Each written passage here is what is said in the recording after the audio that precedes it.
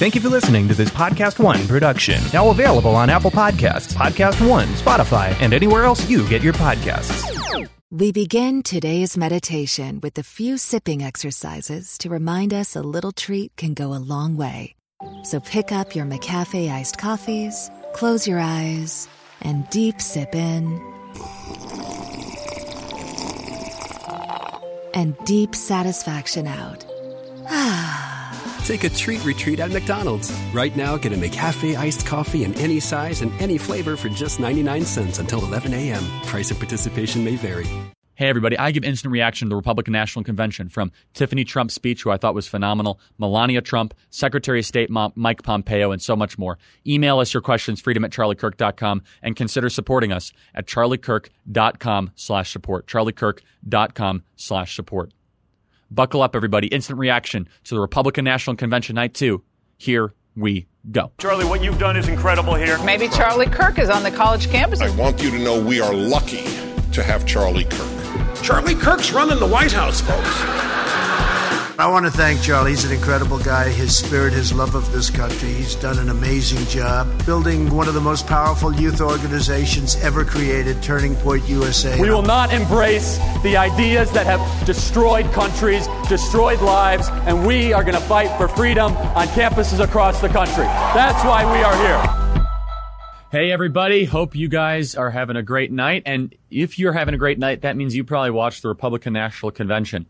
What a phenomenal production. I mean, I watched the whole thing from start to finish, and it's hard for me to say this. I think today was even better than yesterday. There was not one speaker that did not fit the narrative, that did not make an argument from all sorts of different places of the country, all sorts of different age groups, all sorts of different belief systems, that President Donald Trump is worthy of 4 more years. It was really incredible. We're going to dive into so many different pieces of kind of that argument that was made tonight. But here's just a couple takeaways.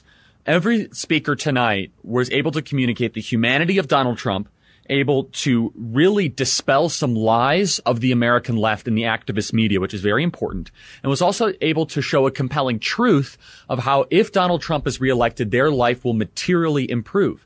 Now, look, President Donald Trump was dealt a very difficult hand this year. The Chinese Communist Party sent over the Chinese coronavirus, and because of that, our entire country went into bedlam. We shut down our country. We lost over 165,000 Americans and counting. And so for an incumbent to be able to make an argument to get reelected in the midst of a crisis like that is pretty incredible. But I want to just give credit to these Republican National Convention producers. They did a phenomenal job. The unified stage, actually having a crowd for Melania Trump, all of that I think made a tremendous difference. The production standpoint was world class. I think the aesthetics were phenomenal. And so if you kind of look at how this has been reacted to, you see a lot of people in the middle and moderate Democrats, at least from what we have been analyzing from social media and other places, that are thinking very positively and favorably of this convention. So let's start with just a couple cuts. For those of you that didn't watch the entire convention, let's start backwards. Let's first start with Melania Trump. So can we just do the intro for Melania Trump? It was so incredible. When you have someone as elegant as Melania Trump, the long intro right through the White House, right by the Rose Garden, and then right up to where she gave her speech was absolutely incredible. I mean, the entrance alone was noteworthy.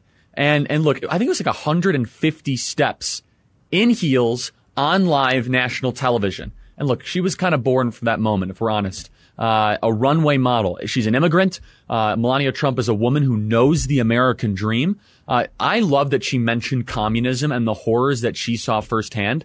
She honored law enforcement and first responders. She addressed the Chinese coronavirus head on, which stood in dramatic contrast to most of the rest of the speakers. And she did not attack the other side. It was very strategic in her approach there. And she expressed strong sympathy for the victims of the pandemic. So while we are pulling tape for Melania, let's actually go back to one of the other speakers that I thought was very compelling. Do we have tape from Kentucky Attorney General?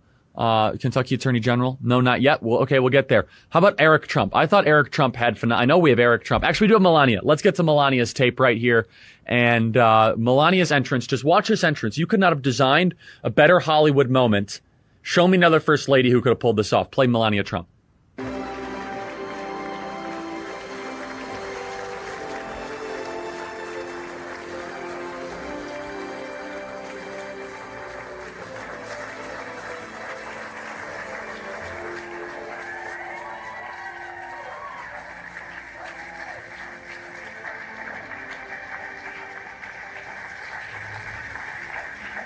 So just a couple thoughts there. First of all, 150 steps at least in heels, there and back. Not easy to do.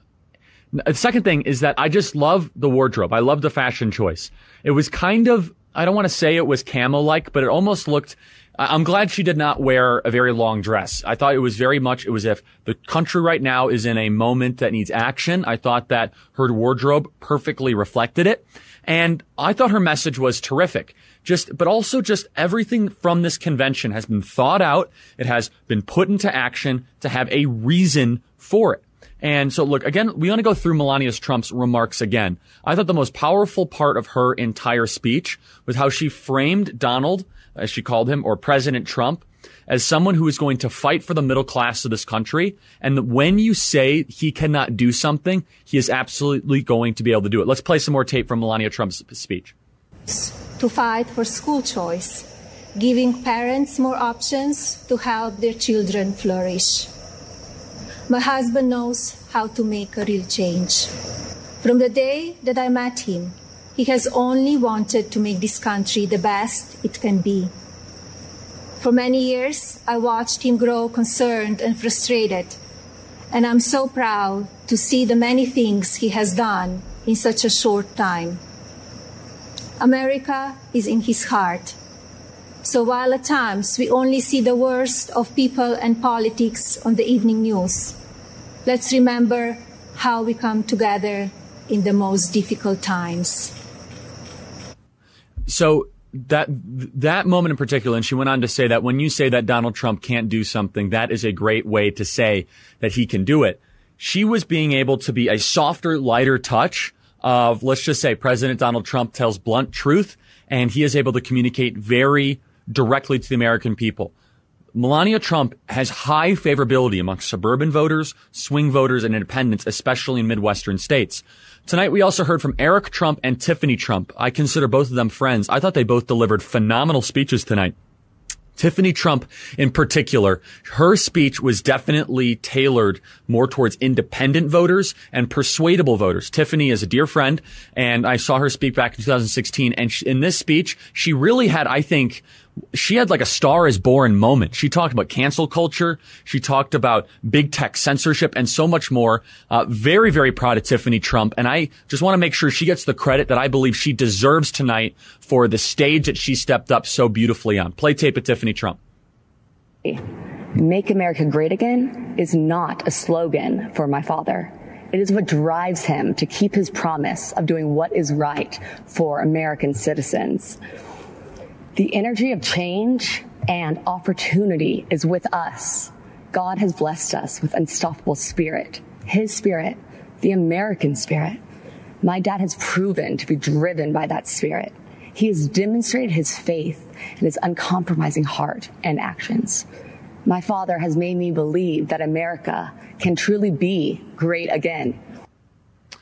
So Tiffany there was able, and there's other part where she talked about big tech censorship, but Tiffany, she really, I think, came up to this moment and stepped up to the plate phenomenally. And look, I think the best phrase there, and I wrote it down, is that make America great again is not his phrase. It is your phrase. It is our phrase as a country. It is, we talk about bringing our country out of a less than desirable situation and make America great again. What does that actually mean? It means that we can get our country back to greatness, back to prosperity, back to how incredible things once were. And I think it's really important to say, because the Democrats, a lot of their phrases are centered around the strategic brilliance of a specific central planner, where Make America Great Again is about we the people, which is in the preamble of our founding documents. And so I think it's also really incredible how all of these speeches fit beautifully together, how we were able to see Tiffany Trump to Melania Trump make arguments for President Trump that were atypical than what you would have seen from just a typical political convention. Tiffany Trump had a moment where she said, this is not even just about politics. Try to transcend all party lines, try to transcend all political preconceptions, and instead vote around decency and reasonability, freedom of speech, and different ideas. This is a common theme. One big takeaway I have from this, and this is something I think that we are seeing from a lot of the speakers at the Republican National Convention, and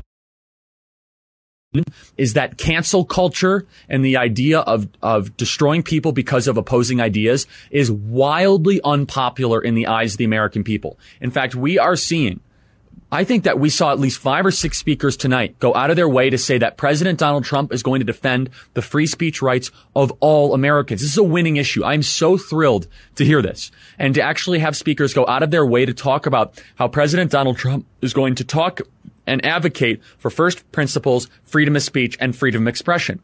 Another speaker tonight, and I just consider this guy to be a total hero.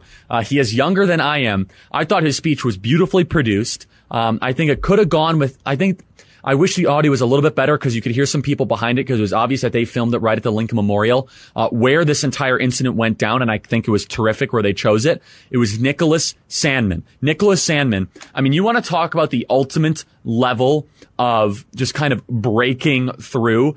A lot of us in our life hope to achieve success. Very few of us are going to be able to achieve success of where you are going to be on CNN, bashing CNN while being paid by CNN. This is someone that Hammer and Nigel said that on Twitter. I think it's hilarious. You may be cool, but you'll never be Nick Sandmann on CNN, bashing CNN and being paid by CNN. A common theme throughout this convention is a culture fight, is that outside of just high taxes or low taxes or Democrats bad, Republicans good, this is a culture fight that we are going to lose our freedom of expression, our capacity to disagree, get in the marketplace of ideas and work things out, and no one embodies that better than Nick Sandmann. Play tape.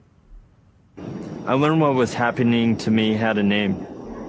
It was called being canceled, as in annulled, as in revoked, as in made void. Canceled is what's happening to people around this country who refuse to be silenced by the far left. Many are being fired, humiliated, or even threatened.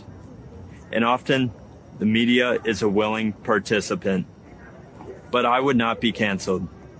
I fought back hard to expose the media for what they did to me, and I won a personal victory.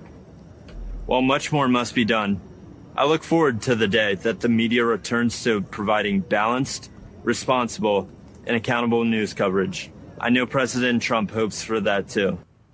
So for those of you that don't remember, Nick Sandmann was the individual, and the way he articulated it was perfect. And the story leading up to Nick Sandmann's speech was phenomenal. It was captivating television, where that agitator, that professional Native American activist, goes up and bangs the drum right in his face, trying to provoke him and trying to get the footage that, in Nick's own words, the footage that they needed.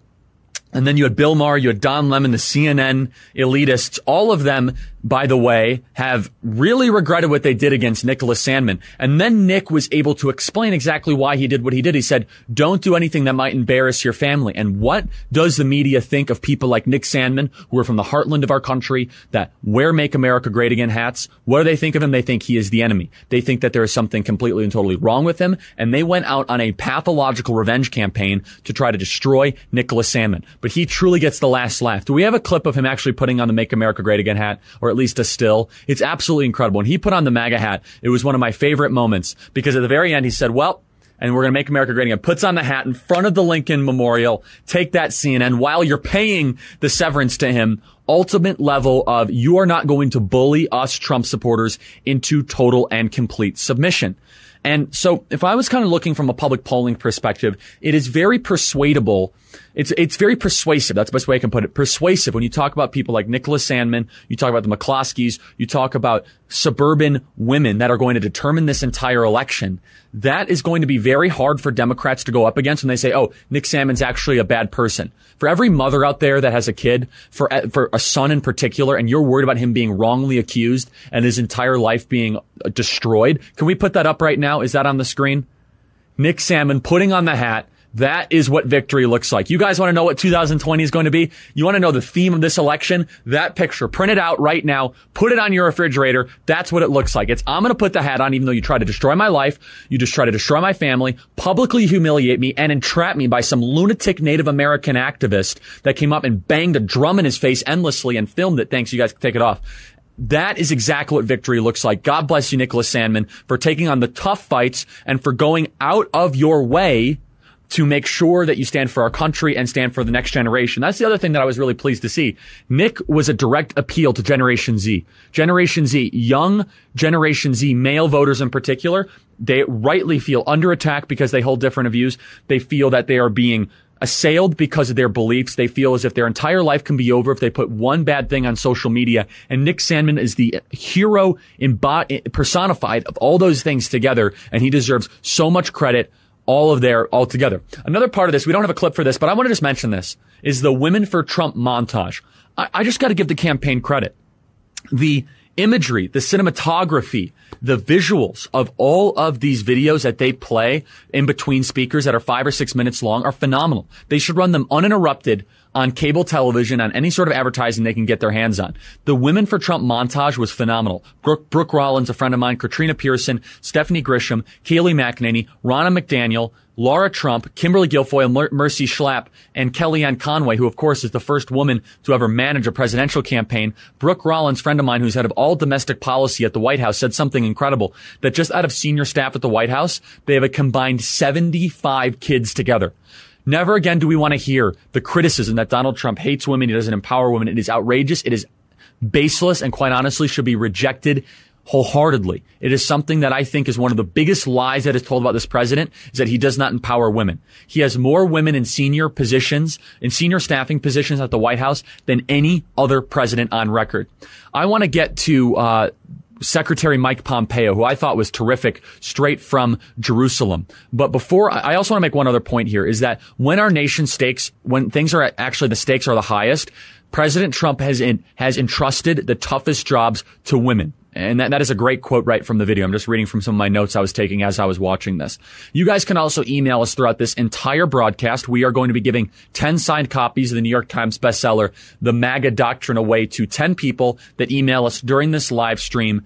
Any of your questions, freedom@charliekirk.com. That's right. It's freedom@charliekirk.com. Do we have Mike Pompeo pulled up? I want to get to Mike Pompeo, who is phenomenal, from Jerusalem. Now, you know that you're on the right path when House Democrats say they are going to subpoena and hold investigations because you give a RNC acceptance speech in your personal capacity. I just think they were mad that someone that is as well respected and as popular as Senator Mike Pompeo made the arguments that he made at the Republican National Convention. Play tape. He's pulled back the curtain on the predatory aggression of the Chinese Communist Party. The president has held China accountable for covering up the China virus and allowing it to spread death and economic destruction in America and around the world.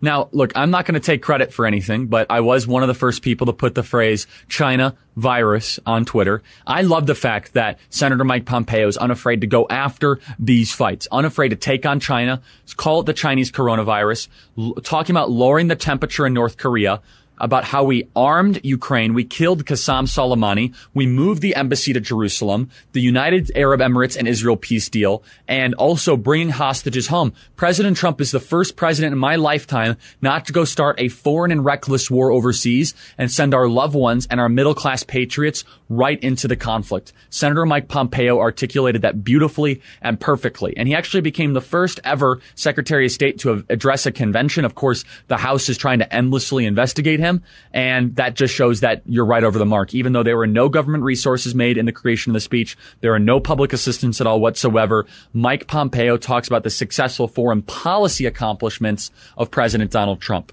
And Senator Rand Paul also touched on this as well. Senator Rand Paul is probably my favorite senator in the entire United States Senate. He's a friend of mine. Play tape of Rand Paul. I'm supporting President Trump because he believes, as I do, that a strong America cannot fight endless wars.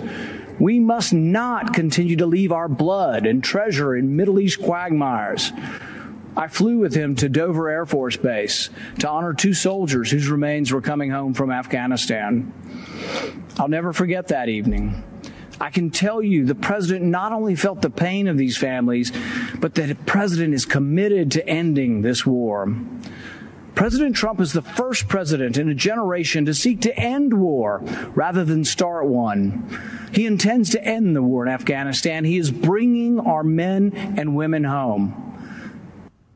Presidents who end wars get reelected. Let me say that again. Presidents who end wars get reelected.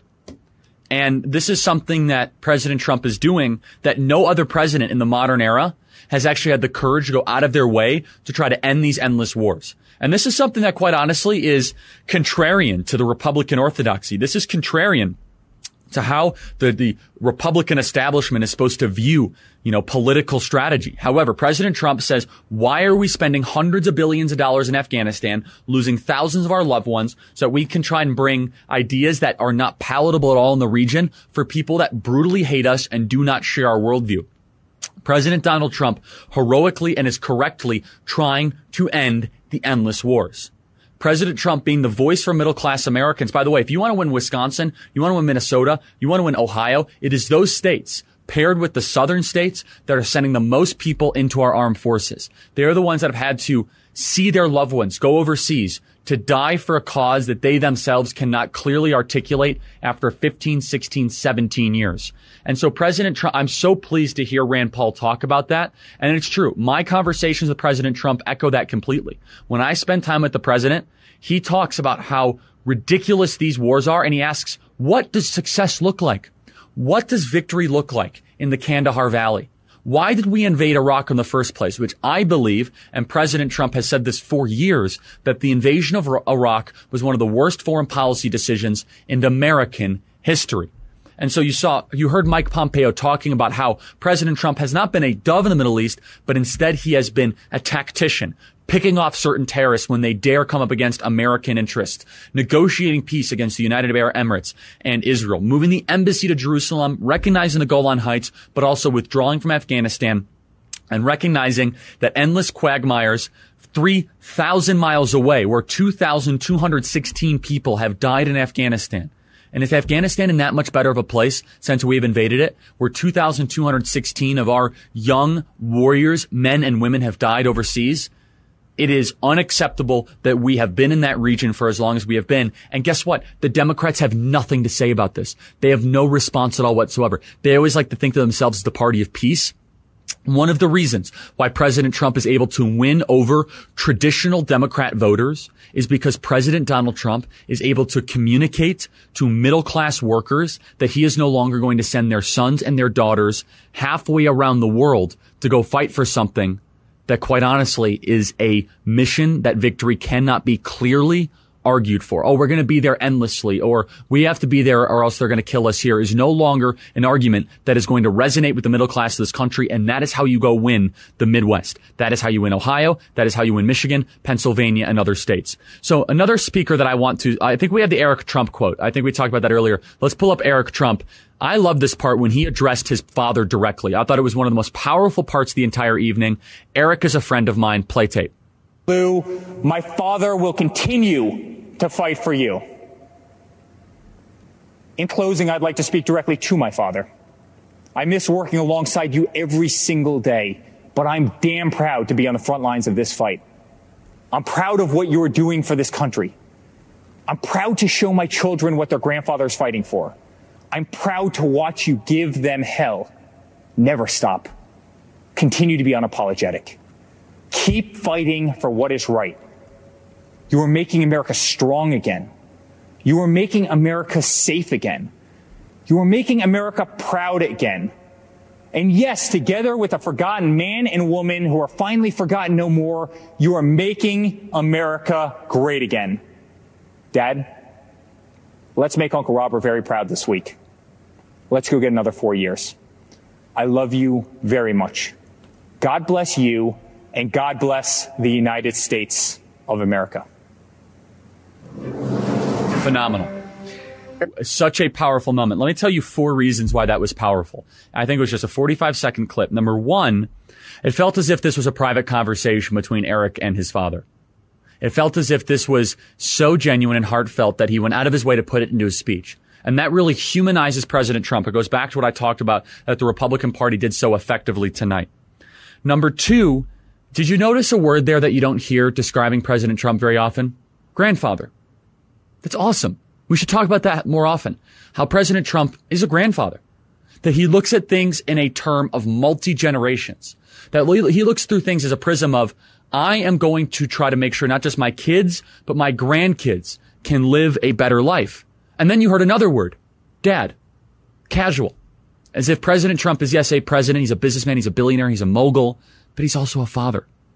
And the fourth thing that I really got to take away from there is Uncle Robert. And our condolences go to the entire Trump family that is mourning the loss of President Trump's brother and the uncle of Don and Tiffany and Ivanka and Barron and Eric this week. I thought that Eric Trump's little segment right there was one of the most effective. Now, whoever on the political team came up with the brilliant idea to have the naturalization ceremony filmed, make them in charge of all of the programming decisions. I have a feeling that Jared Kushner was involved because it's very, very smart what they did. So I don't know if you guys saw this or not, but the president and acting Department of Homeland Security Director Chad Wolf, they decided right near the top of the hour, right before I believe it was Mike Pompeo and Eric Trump and Melania Trump, there was a decision to film a naturalization ceremony. Now, this was phenomenal for a couple reasons. Number one, shows the humanity of Donald Trump. Number two, it shows and it dispels the lies of the left. Oh, Donald Trump hates immigrants. You want to see the biggest contrast between the Republican National Convention and the Democrat National Convention last week? It was unbelievable. You had this illegal immigrant on the couch that said, we deserve free stuff. Meanwhile, in this beautiful presidential fashion, you have President Donald Trump looking at 5 legal immigrants, all of which that were just so thrilled to meet their president, get naturalized, become citizens. I think we have an abbreviated clip from this. I want you guys, if you didn't see this, it is so powerful. Play tape. Phenomenal job in so many ways. Today, America rejoices as we welcome 5 absolutely incredible new members into our great American family. You are now fellow citizens of the greatest nation on the face of God's earth. Congratulations. Great going. You followed the rules, you obeyed the laws, you learned your history, embraced our values, and proved yourselves to be men and women of the highest integrity. It's not so easy. You went through a lot, and we appreciate you being here with us today.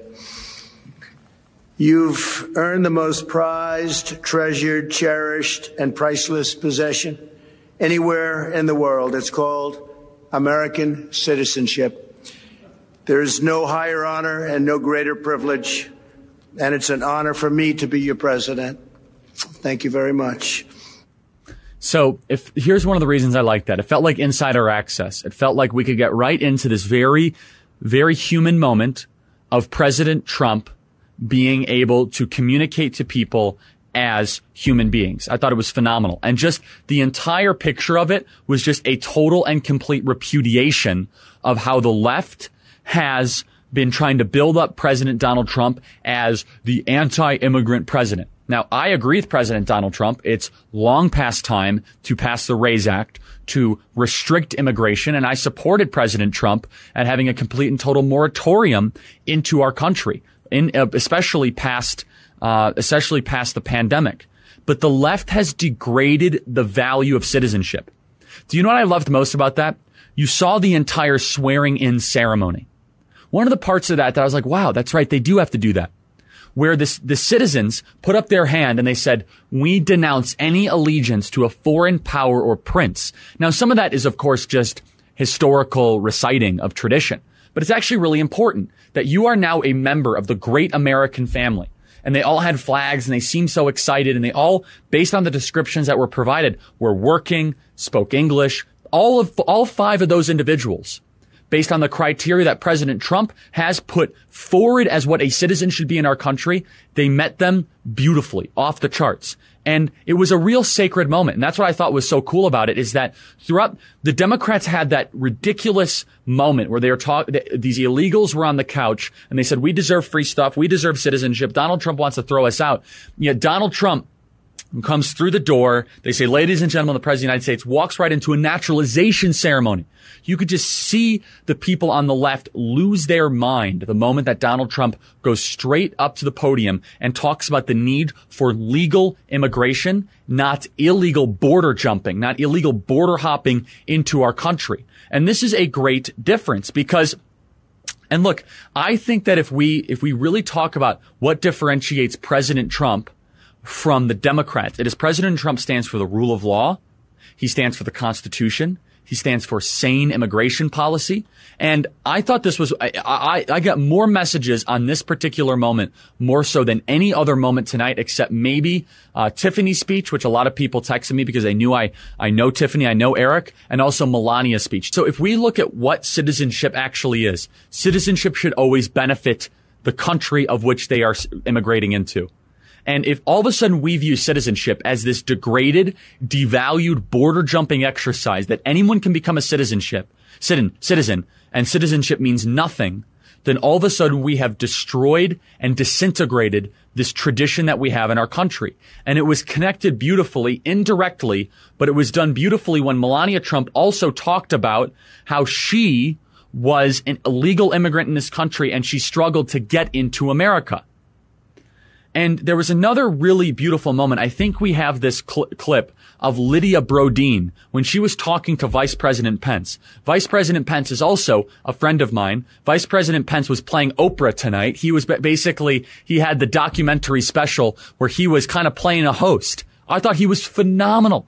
I thought Vice President Pence was better than Oprah back when Oprah wasn't a mean, bitter, angry person that wanted to destroy our country and talks about how awful our history is. I thought Vice President Pence was terrific as being able to get people to tell their stories about the beauty of America. Play Lydia. What did the Paycheck Protection Program mean to your company as the coronavirus struck? Yeah, it was a huge, tremendous help and a big blessing. And so we applied, we were accepted really quickly. We're so grateful. You can't believe how much relief we had. We want to continue serving our clients. We want to continue growing our economy, right? We want to all continue to move forward. So we were able to make it. Because of the support of family and friends, the government. I tell my children, they are born here in the U.S. And I tell them, you are so blessed to live in America. So blessed to live in America. I did not hear that message communicated once throughout the entire Democrat National Convention. Everything was about gratitude, not anger that they live in the United States of America. It was about we are thankful that we are citizens of this beautiful gift that we have been given and the sacrifices that were made before us. And of course, America has made mistakes and individuals in America have made missteps. But how do we approach those missteps? Is it with anger and venom and repudiation of everything that we have been given? Instead, it is an embrace of this heroic journey of our country that the next 100 years can be even better than what predated us or what preceded us. And again, I want to just give Vice President Mike Pence, he was absolutely terrific. I think that throughout this, he talked about Abraham Lincoln. He was calm. He was compassionate. And you guys can see the political brilliance of the Trump team come through here. I just want to give them credit. Every single story, every second of programming was basically saying, like, California and New York, you guys are citizens of this country, but this is a political convention. It was about winning Wisconsin. It was about winning Minnesota. It was about winning Michigan, winning Ohio, winning Florida, and yes, even winning Maine. Yes, winning Maine. I love the state of Maine. Maine is one of my favorite places in the country. If you're watching from the state of Maine right now, email us, freedom@charliekirk.com. The first person who emails us from the state of Maine, I'm going to send you a signed copy of the MAGA Doctrine. Maine has suffered from opioid addiction. Maine has been absolutely abused by the political elites for years. Maine is sometimes one of the most forgotten states in the entire union. Maine has the hardest working people, I think, in the entire, I shouldn't say in the whole country because every state has hardworking people, but some of the hardest working people I've ever been around. They are proud people. They love their country. I love spending time in Acadia National Park. It's one of my favorite places on the entire planet. And I spent time around these lobstermen. And I think that's the correct term, right? Lobsterman. Yeah, I love that.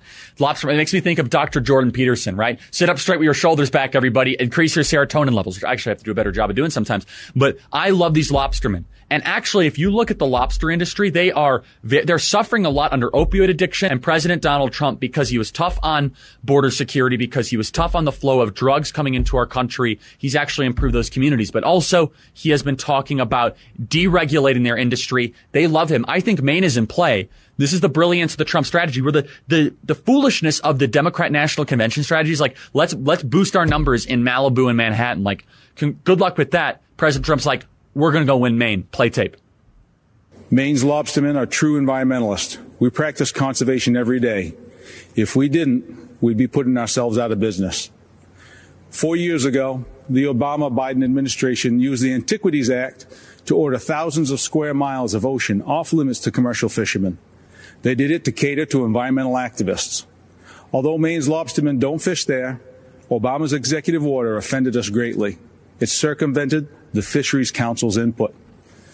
President Trump reversed that decision, reinstating the rules that allow stakeholder input, and he supports a process that seeks and respects fishermen's views.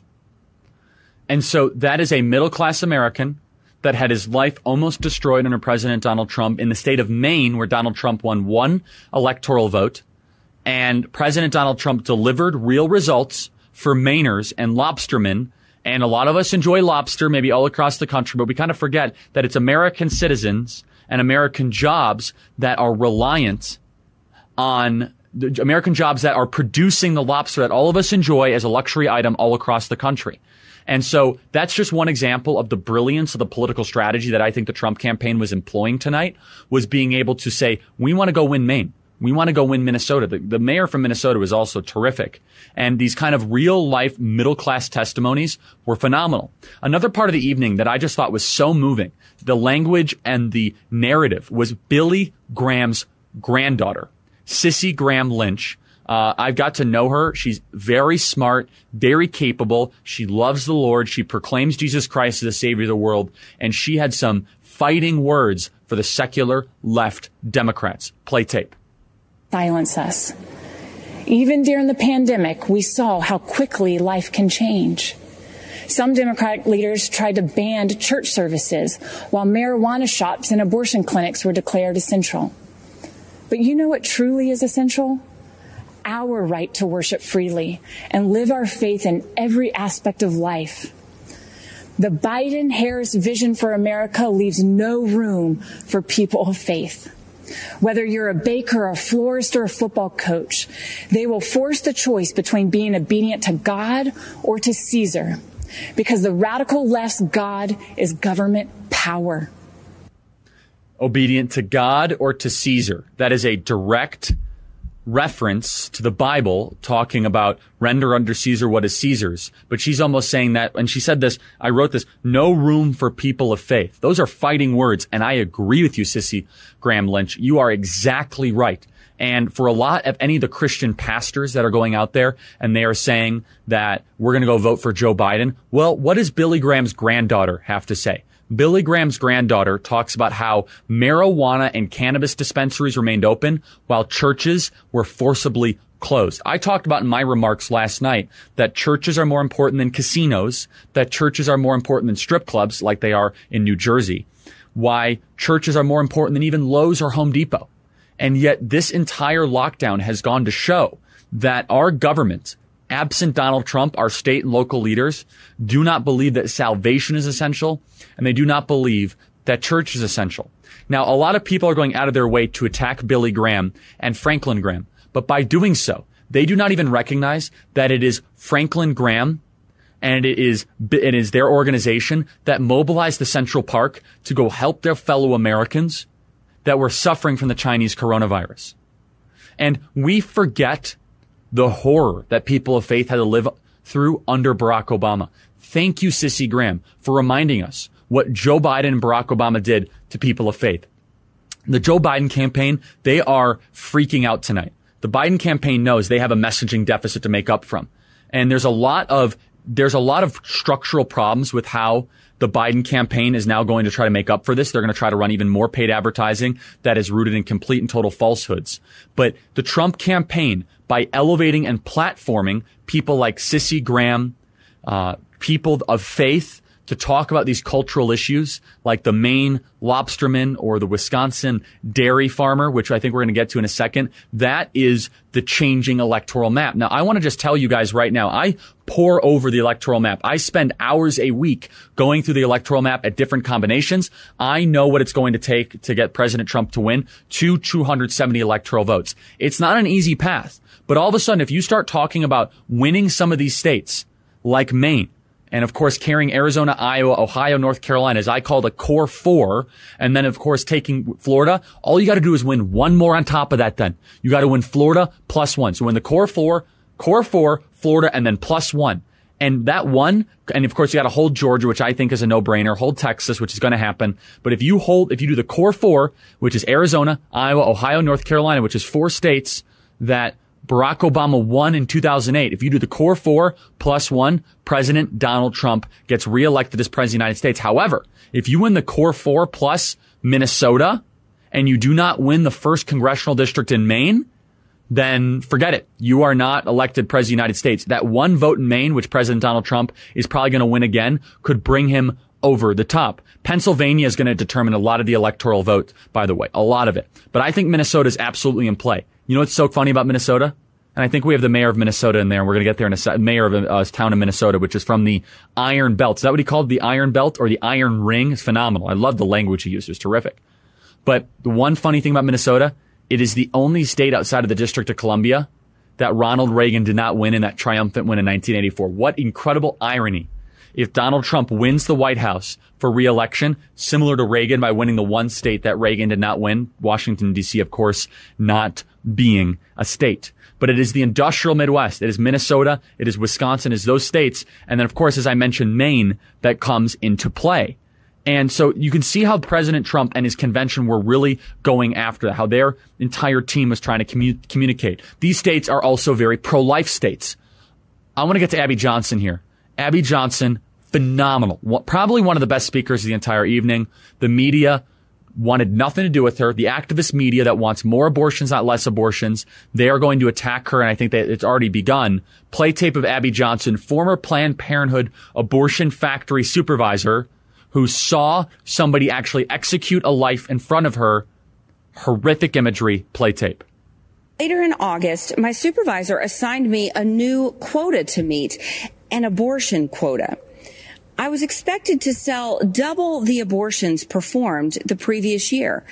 When I pushed back, underscoring Planned Parenthood's public-facing goal of decreasing abortions, I was reprimanded and told abortion is how we make our money. But the tipping point came a month later when a physician asked me to assist with an ultrasound-guided abortion. Nothing prepared me for what I saw on the screen.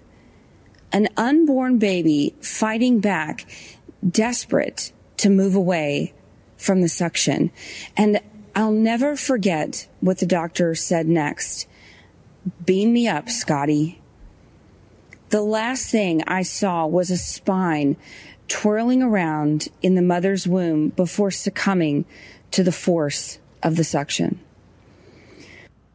Beam me up, Scotty, as if this is some sort of Star Trek video game. If you guys don't know the reference to Beam Me Up, Scotty, it is James Tiberius Kirk in the first Star Trek series used to say that when he wanted to get beamed back up to the Starship Enterprise, as if it's just some sort of casual game that they're playing. This is the sinister nature of Planned Parenthood.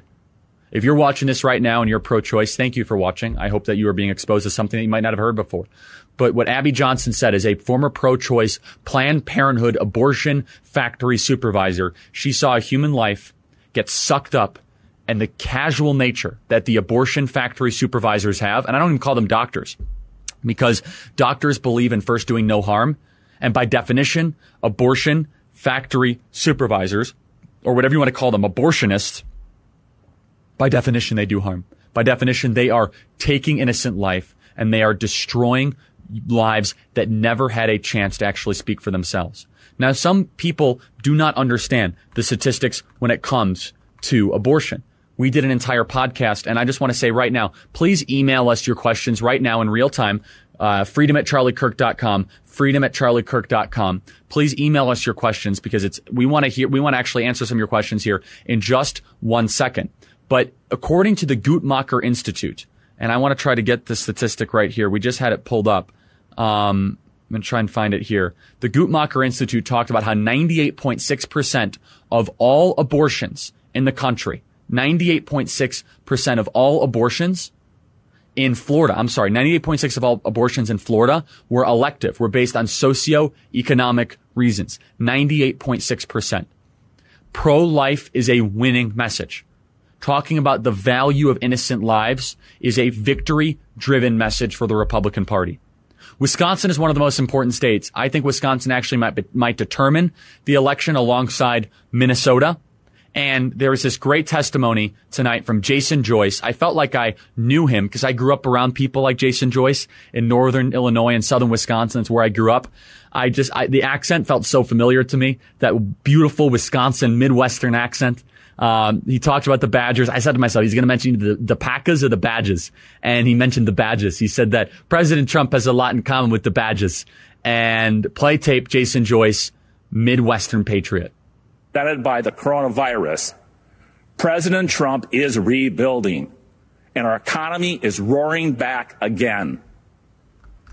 But when I hear that Joe Biden is ready to raise taxes, crush us with regulations, and weaken our international trade position, I shudder.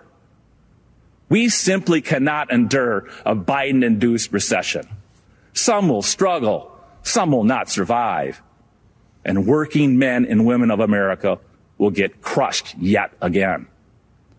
This is not time to hand our government over to a washed-up career politician who will be nothing but a puppet of the radical left Democrats. As a lifelong resident of Wisconsin, I'm a fan of the Badger football team.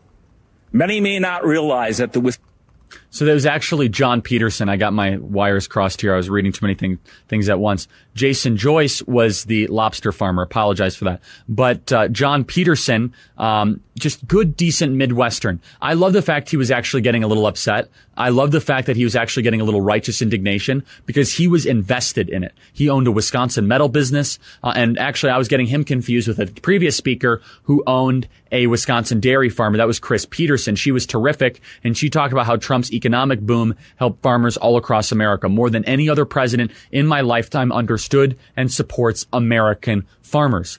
You know, for me, as someone who has to endure nothing but negative commentary when it comes to President Donald Trump, I really enjoyed these last 2 days. I enjoyed the first-person stories. I enjoyed the different picture that was being portrayed to the American people. And I was actually very thankful that, God willing, some people that think nothing but negative things about President Donald Trump were actually getting a positive perspective on the president, what he was doing, what he's been doing to our country, actually bring our country back to greatness. And I want to just convey one thing. What President Trump and the Republican National Committee and what the Republican Convention have had to do these last couple of days is very, very difficult. It's very difficult because President Trump was dealt a very unfair hand when the Chinese Communist Party sent this virus in from halfway across the world. It is very hard to get a president reelected when you have to endure something like President Trump has had to endure this past year. However, President Trump has not only endured it, he has rebuilt our country. The stock market is at record highs. The economy, we believe, is on a V-shaped recovery. And the left, more than any other time in my lifetime, and I think in the history of our country, they want to pathologically destroy this country from within. They are burning our cities. You see it in Kenosha, Wisconsin. You see it in Minneapolis. You see it in Seattle and Portland and all across the country. It is remarkable, the stakes of what we are living in right now. And so, do we have a clip now of the man that was pardoned? Do we? What was his name? I'm sorry. So many names tonight. John Ponder, right? John Ponder, CEO, Hope for Prisoners. He was pardoned on live television. Incredibly emotional. I think that he just did phenomenal. Play tape. Thank you. So now I'd like to invite John's wife, Jamie, to join us as I grant John, I'm not sure you know this, a full pardon. So I don't know if you know that, Jamie. Come on over here. It's just an honor. And you have done incredible work. Thank you, sir. And all of Las Vegas and all of Nevada and all of every place in this country is very proud of you. The job you've done, bringing people back. And you're right, I was supposed to be there for 5 minutes. I stayed for an hour and a half because it was so interesting to me. Congratulations to both. Thank you, sir. Richard, thank you very much for the job you do. Thank you. Fantastic. Thank you. Thank you.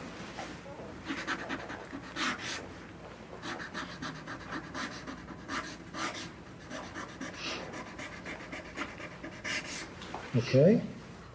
I think I'll give it to Jamie. What do you think? Full pardon right there. And for those of you that did not catch it, towards the first part of it, John Ponder runs an academy to help former prisoners be able to get back into their life underneath them, and John Ponder being a former prisoner himself. We want to take some of your questions. Email us, everybody, freedom@charliekirk.com, freedom@charliekirk.com. Let's take some of your questions. But before we do, I think we have a couple of clips here that we haven't yet played. Do we have Pam Bondi?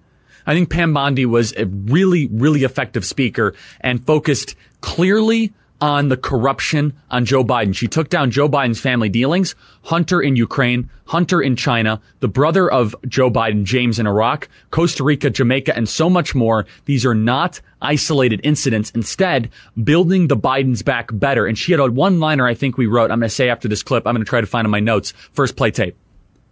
When millions of Americans voted for Donald Trump, they knew he'd be different, and he is.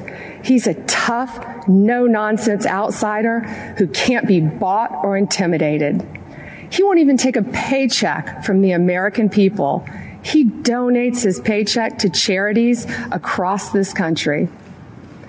Democrats have been lecturing America about integrity for 4 years, while their nominee has been writing the textbook on abuse of power for 40 years. If they want to make this election a choice between who's saving America and who's swindling America, bring it on. Joe says he'll build back better. Yeah, build the Bidens back better. Our president is in this to build a safer, better, and stronger America. And he will finish what he started to keep this a real land of opportunity for everyone. One of my favorite quotes she said something along the lines of, Trump is rebuilding while the Bidens are swindling. I love that. I love Pam Bondi's speech because she is the former Attorney General of Florida for 8 years, and she was acting as a prosecutor towards the Biden crime family, which is something that is not talked about enough, about how Joe Biden is saving America versus swindling America. I like rebuilding America and swindling, but saving and swindling also really good. But I don't think it's talked about enough about how the Biden family used their proximity to power to be able to enrich themselves. And no one delivered that message better than Pam Bondi. And I think that in some ways it was a little bit of a different message throughout the entire evening, because the whole message was building up President Trump and reinforcing his humanity and dispelling lies and showing the truth of what the president has done for this country and the beauty that we have in this country of the greatest civilization ever to exist in the history of the world and our moral prerogative to fight for it and to defend it. And this kind of came out of nowhere. To be honest with you, I did not expect this. I thought Pam Bondi was going to talk about her friendship with Donald Trump. I thought she was going to talk about how Donald Trump was an effective leader towards women. All those things true. But Pam Bondi came out like a prosecutor and just laid the case against the Bidens. And that is, Republicans win when we play offense. We win when we play offense. Now, what other clips do we have here? I want to see what else we got before we take some questions here. Let me see. I think we have do we have one more of Tiffany Trump here? Let's play Larry Kudlow really quick. Our economic health is coming back. With emergency spending and tax cuts, Americans are going back to work. There's a housing boom, there's an auto boom, a manufacturing boom, a consumer spending boom. Stocks are in record territory. A V-shaped recovery is pointing to better than 20% growth in the second half of this year. Now, looking ahead, more tax cuts and regulatory rollback will be in store. Payroll tax cuts for higher wages, income tax cuts for the middle class, capital gains tax cuts for investment, productivity, and jobs. Much more regulatory relief for small businesses. In economic terms, folks, this is no time for a $4 trillion tax hike. And so that framing right there, and I know this might sound very simple, but people are not going to go out of their way to go vote for higher taxes. People are not going to go out of their way to reduce their incomes, especially at a time like this. Now, the Kentucky Attorney General, Daniel Camara, he had one of the greatest lines. He quoted Lincoln by saying, "Any nation that does not honor its heroes will not long endure." I think that he gave one of the best speeches of this convention so far. He called out Biden's "you ain't black" comments better than any other person except maybe Senator Tim Scott last night. Very effective. Talking about diversity of thought and then powerfully said, look at me. Do we have that clip pulled? Are we getting that one up of the Attorney General of Kentucky? And he is definitely a rising powerhouse in the Republican Party. He is a rising star. You can just tell that he has a very bright future ahead of him. And I thought he gave a phenomenal endorsement of the president. I thought he gave one of the best summaries of what the president is doing to actually fight for forgotten America and actually being able to bring dignity to parts of America that have been so incredibly disenfranchised.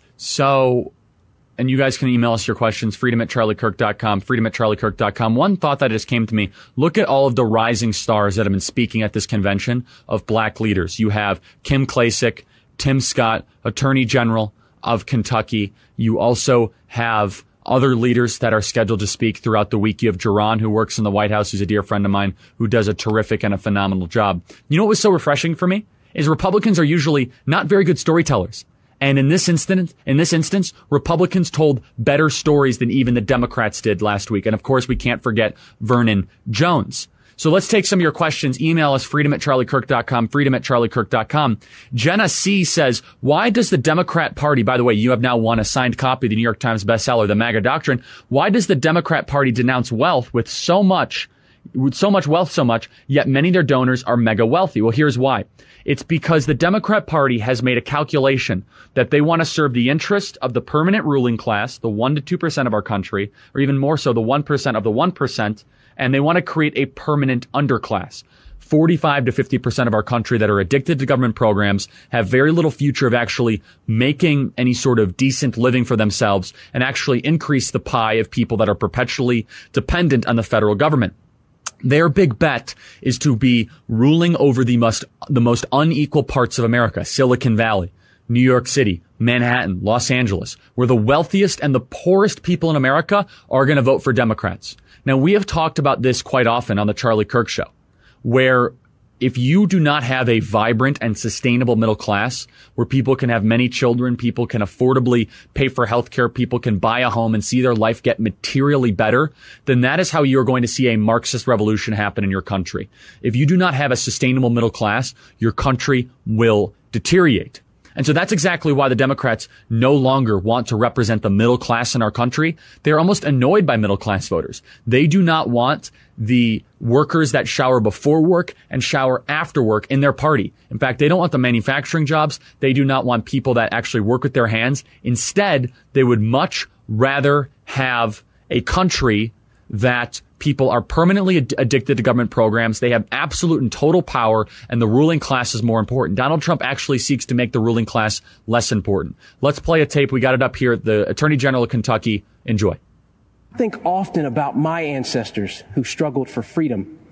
And as I think of those giants and their broad shoulders, I also think about Joe Biden, who says, if you aren't voting for me, you ain't black, who argued that Republicans would put us back in chains, who says there is no diversity of thought in the black community. Mr. Vice President, look at me. I am black. We are not all the same, sir. I am not in chains. My mind is my own. And you can't tell me how to vote because of the color of my skin. Phenomenal. He is calling out Joe Biden for the racist that he absolutely is. And if you look at the record of how the Democrats have treated the black community, black people should be defecting from the Democrat Party in record numbers.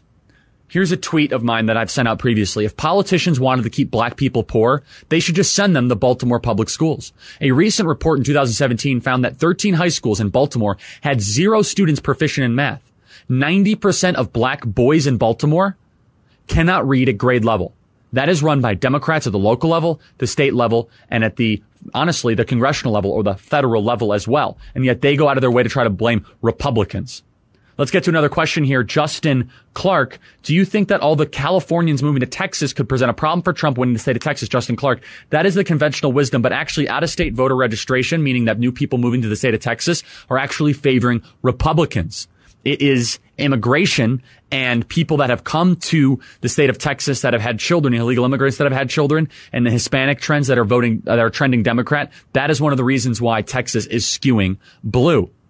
Zachary F. asks, how would you compare Michelle Obama's message with Melania's tonight? And how do you think that Trump's message should be when he addresses the American people on Thursday? Well, I will be there in person on Thursday when the President of the United States accepts the nomination and gives his address to the American people. I think it's going to be one of the most important speeches of his presidency, one of the most important speeches of Western civilization. For that, first of all, I think that Melania's speech was far better than Michelle Obama's speech.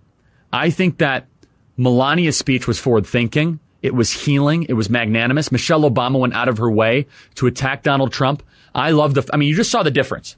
Melania Trump coming on that long walk down the Rose Garden, 150 steps in heels, steps up on stage, stands up in front of a live crowd.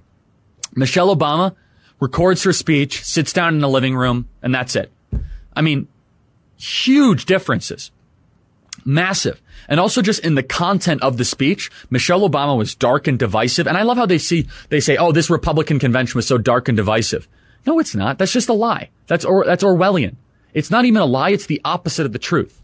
I mean, it would be one thing if it was just one thing off from the truth. It is the opposite of the truth. And then Bette Midler, who I didn't even know was still a thing, tweeted that, quote, she still doesn't know how to speak English about Melania Trump. Democrats are racist. Democrats do not like immigrants. Democrats say they like these things. They say they're not racist. But when it comes down to it, they go out of their way to attack people on their immutable characteristics, or the fact that Melania Trump grew up in a communist country and is a freedom-loving American and is the first Lady of the United States to be a naturalized citizen. She speaks over 6 languages. She's a loving mother. And yes, she's also stunning. She's a lot better looking than you, Bette Midler, if I may say so myself. And I went there. So what? Next question.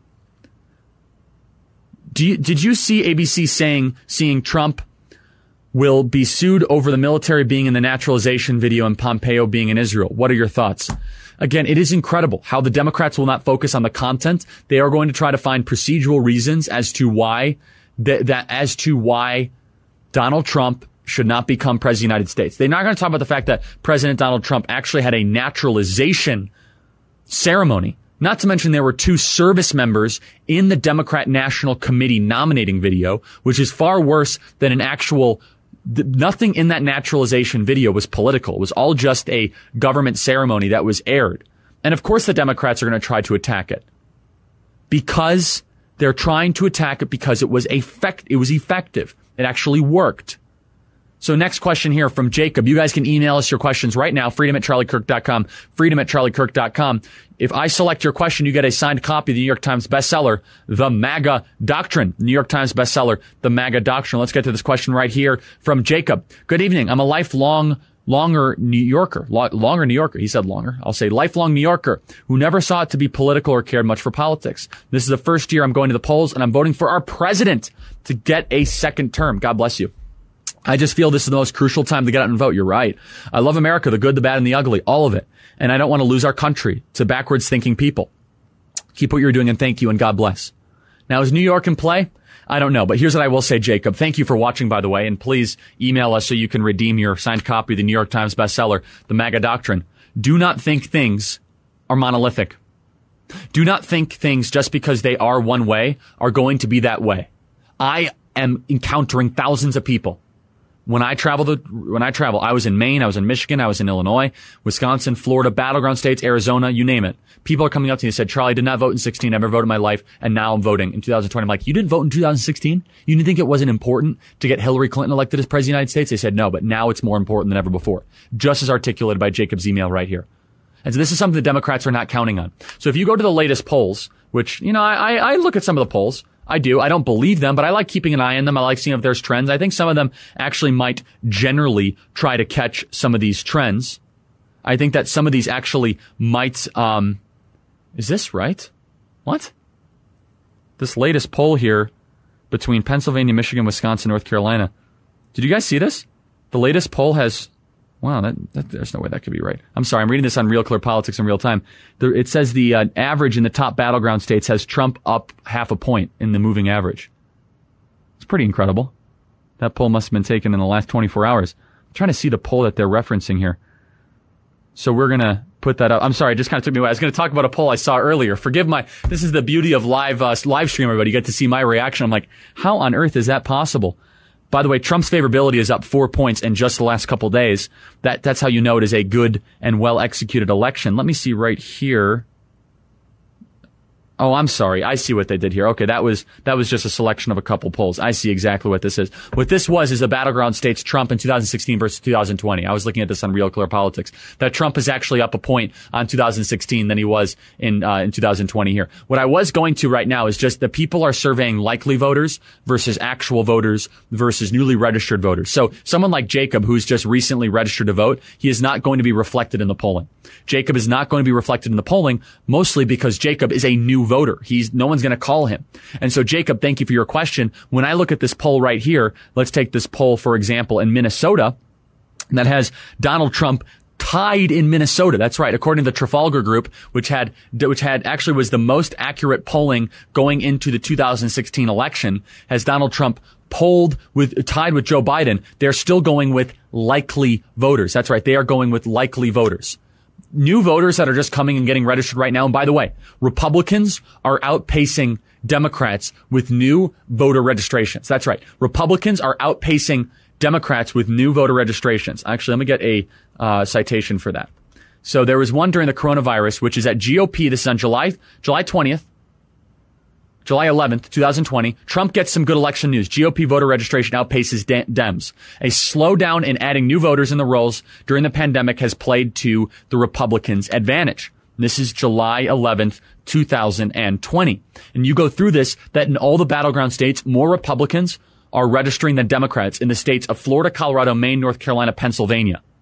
Democrats have made up a smaller share of new registrants than ever before. Something's happening in this country. It's not going to be reflected in the polling, everybody. You can feel it. You got people coming up. They're like, I'm voting Republican. I'm not going to let the arson, the looting, the terrorism, the insurrection go unaddressed. I love my country. Joe Biden will not leave the basement. And we're starting to see that reflected in this beautiful convention. Let's get to the next question here. Joy C. from Idaho. Please keep on emailing your questions, everybody. freedom@charliekirk.com. freedom@charliekirk.com. Hello, where do you feel millennials stand on this election? How do you feel their vote will affect the outcome? Couple thoughts on this. Number one, I think that with campus closures, it's going to benefit Donald Trump. They cannot ballot harvest. They can't cheat. They can't do voter fraud. They can't drive people directly to the polls. That's one of the things. Also, I think that record amounts of millennials and Gen Z are going to vote for Donald Trump. I mean, you just look at this YouTube stream right now. We got 4.2 thousand people watching, most of which are young people. We filled up the entire convention hall, which was a church in Phoenix, Arizona, with 3,300 young people in the midst of the pandemic. It was 107 degrees outside for the Students for Trump Turning Point Action rally back in June. There's something very special happening in this country that I do not think is getting really articulated by any of the public polling. But you're starting to see it in just the amount of people that are engaging into this convention, the ratings, the people that are defecting the new voter registration. I think you got to factor all those things in together for some very sizable trends that are happening. And yes, you have to go out and vote. You have to go vote in person. Try to actually show up to the polls. I think that Donald Trump is going to win the youth vote in certain states. I think he's going to lose the youth vote in New York and California. But there is no enthusiasm for Joe Biden. Joe Biden and Kamala Harris have no enthusiasm whatsoever for younger voters. In fact, younger voters, Generation Z and millennials, they are repulsed by Senator Harris, and they think that Joe Biden is a complete and total mockery. I think that Donald Trump has an amazing opportunity to make gains in these communities. He really does. And that's something that we are doing every single day at Students for Trump. And I think that young people actually might be one of the deciding reasons as to why Donald Trump wins 4 more years in the White House. I actually think that is one of the reasons why Donald Trump is going to win and why Joe Biden is going to lose. Let's get to your questions here. freedom@charliekirk.com, freedom@charliekirk.com.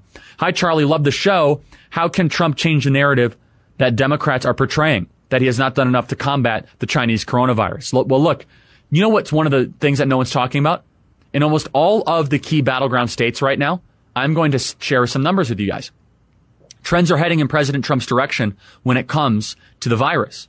If you actually look at, let's take, for example, some of the Sunbelt states. Let's take Florida, for example. They reached their peak almost 6 weeks ago, where they had 11,870 daily new cases. That has been cut by almost 75%. You are looking at the Sunbelt like Arizona, Florida, and Texas. A lot of their summer peaks, they are actually going down. And so President Trump, I think on Thursday has to communicate that. And look, by mid-September, if the virus becomes a backseat issue, President Trump is going to have a phenomenal coalition of support to get him to win 4 more years. From Maggie V, she says, I'm from Wisconsin. We are seeing riots like never before due to the recent shooting. How do you see the riots affecting the polls? It's not going to help Democrats. And if you are seeing the riots, Maggie V, tell your friends right now, say, you have to go vote Republican right now. Go register as a Republican right now and get your ballot and vote as soon as you possibly can and go vote in person. The riots are going to be one of the main reasons why the Republicans, I believe, are going to keep the Senate, and God willing, Donald Trump is going to win re-election. And communicate that to people. You see the business owners that are losing their businesses. You are seeing decent, reasonable people getting slaughtered in the streets. Hey, Charlie, 20-year-old future politician here. I live in New Jersey and fear mail-in voting fraud. How can I ensure that my vote actually goes to Trump? And do you think mail-in voting will affect the election? Yes, when you got ballots everywhere. If Donald Trump loses, it'll be because of the ballot fraud. It's that simple. It'll be because of vote-by-mail ballot fraud. We have to have the lawyers, we have to have the infrastructure and the capacity to be able to fight back against it. It is a huge issue. How do you actually deter against it? Go vote in person and turn in your ballot in person. Hi, Charlie. I love your podcast and listen to it every day. I'm a high school conservative from California, and let me tell you, it's not easy being one. How would you recommend bringing these topics up in class discussion on class debates in my U.S. history course? Thank you for everything you do. Ask questions. Eden, the best way to address it is to ask questions. And also be ready and anticipate being mocked, being persecuted, and really becoming a public enemy of the teacher. But ask them questions. Say, don't you think it's interesting how Donald Trump doesn't think someone is not black if they don't vote for him? Why does Joe Biden think that? Always ask questions. That is the way that you're able to win the argument. Everyone, please keep emailing us, freedom@charliekirk.com. If you are watching us on Facebook, make sure you just please click that podcast link right now. I'm going to give away another 10 signed copy of the MAGA Doctrine. We have a whole pile right here. Free copies of the MAGA Doctrine. All you have to do is you email us, freedom@charliekirk.com, to show that you are subscribed to this show, The Charlie Kirk Show. Subscribe, 5-star review, screenshot, and email us in, freedom@charliekirk.com. We're going to give out another pile of MAGA Doctrine books tonight, right here, right now. In closing, Tiffany Trump was phenomenal. Very proud of her as a friend. Eric Trump, one of the best moments. The RNC tonight showed the humanity of President Trump. It really dispelled a lot of the bitter and sinister lies of the left. It showed the truth of the president, and it celebrated our country, this gift that we have been given, this gift that has been preserved and protected and fought for. It made the argument for pro-life. It talked about school choice more effectively than Republicans ever have, and we've been talking about this on this program for so long, that school choice for black kids, school choice for all Americans is going to be a winning issue. And people are going to support that politically coming into November. They talk about Trump rebuilding while Biden was swindling. Nick Sandmann gave one of the greatest, I think, cultural arguments as to why President Trump deserves 4 more years in epic dramatic form. The Democrat mayor from Minnesota gave one of the best arguments for why President Trump can preserve our steel industry and the iron backbone of America. And then Melania capped it off. 150 steps in heels, coming down the Rose Garden, taking that epic left turn, giving a speech to unite our country as an immigrant, someone who speaks 6 languages, someone who loves her husband and loves her country, all capped off while President Trump and her walk past that, and her fashion choice, aesthetic, incredible. The Republican National Convention, a celebration of the greatest country ever to exist in the history of the world. The Democrat National Convention, inherent contradictions. Sparring past each other. Not celebrating America, but condemning America. That's what's going to be on the ballot coming into November. Whether we want to have quiet and peaceable lives, whether we want to believe that church is more important than a casino, whether we want pastors to not be locked up, but instead we want violent prisoners to go to jail and stay in jail. In California, 17,000 violent criminals have been released from California. Now is the call to action. Everyone, please subscribe to my podcast right now. We got to deliver President Trump 4 more years. We are going to be back with you tomorrow night. Email me your questions, freedom@charliekirk.com. If you can prove you're subscribed to this program through the podcast, not just YouTube, we're going to send you a signed copy of the MAGA Doctrine for 10 of you that do that tonight. God bless you guys. See you tomorrow night.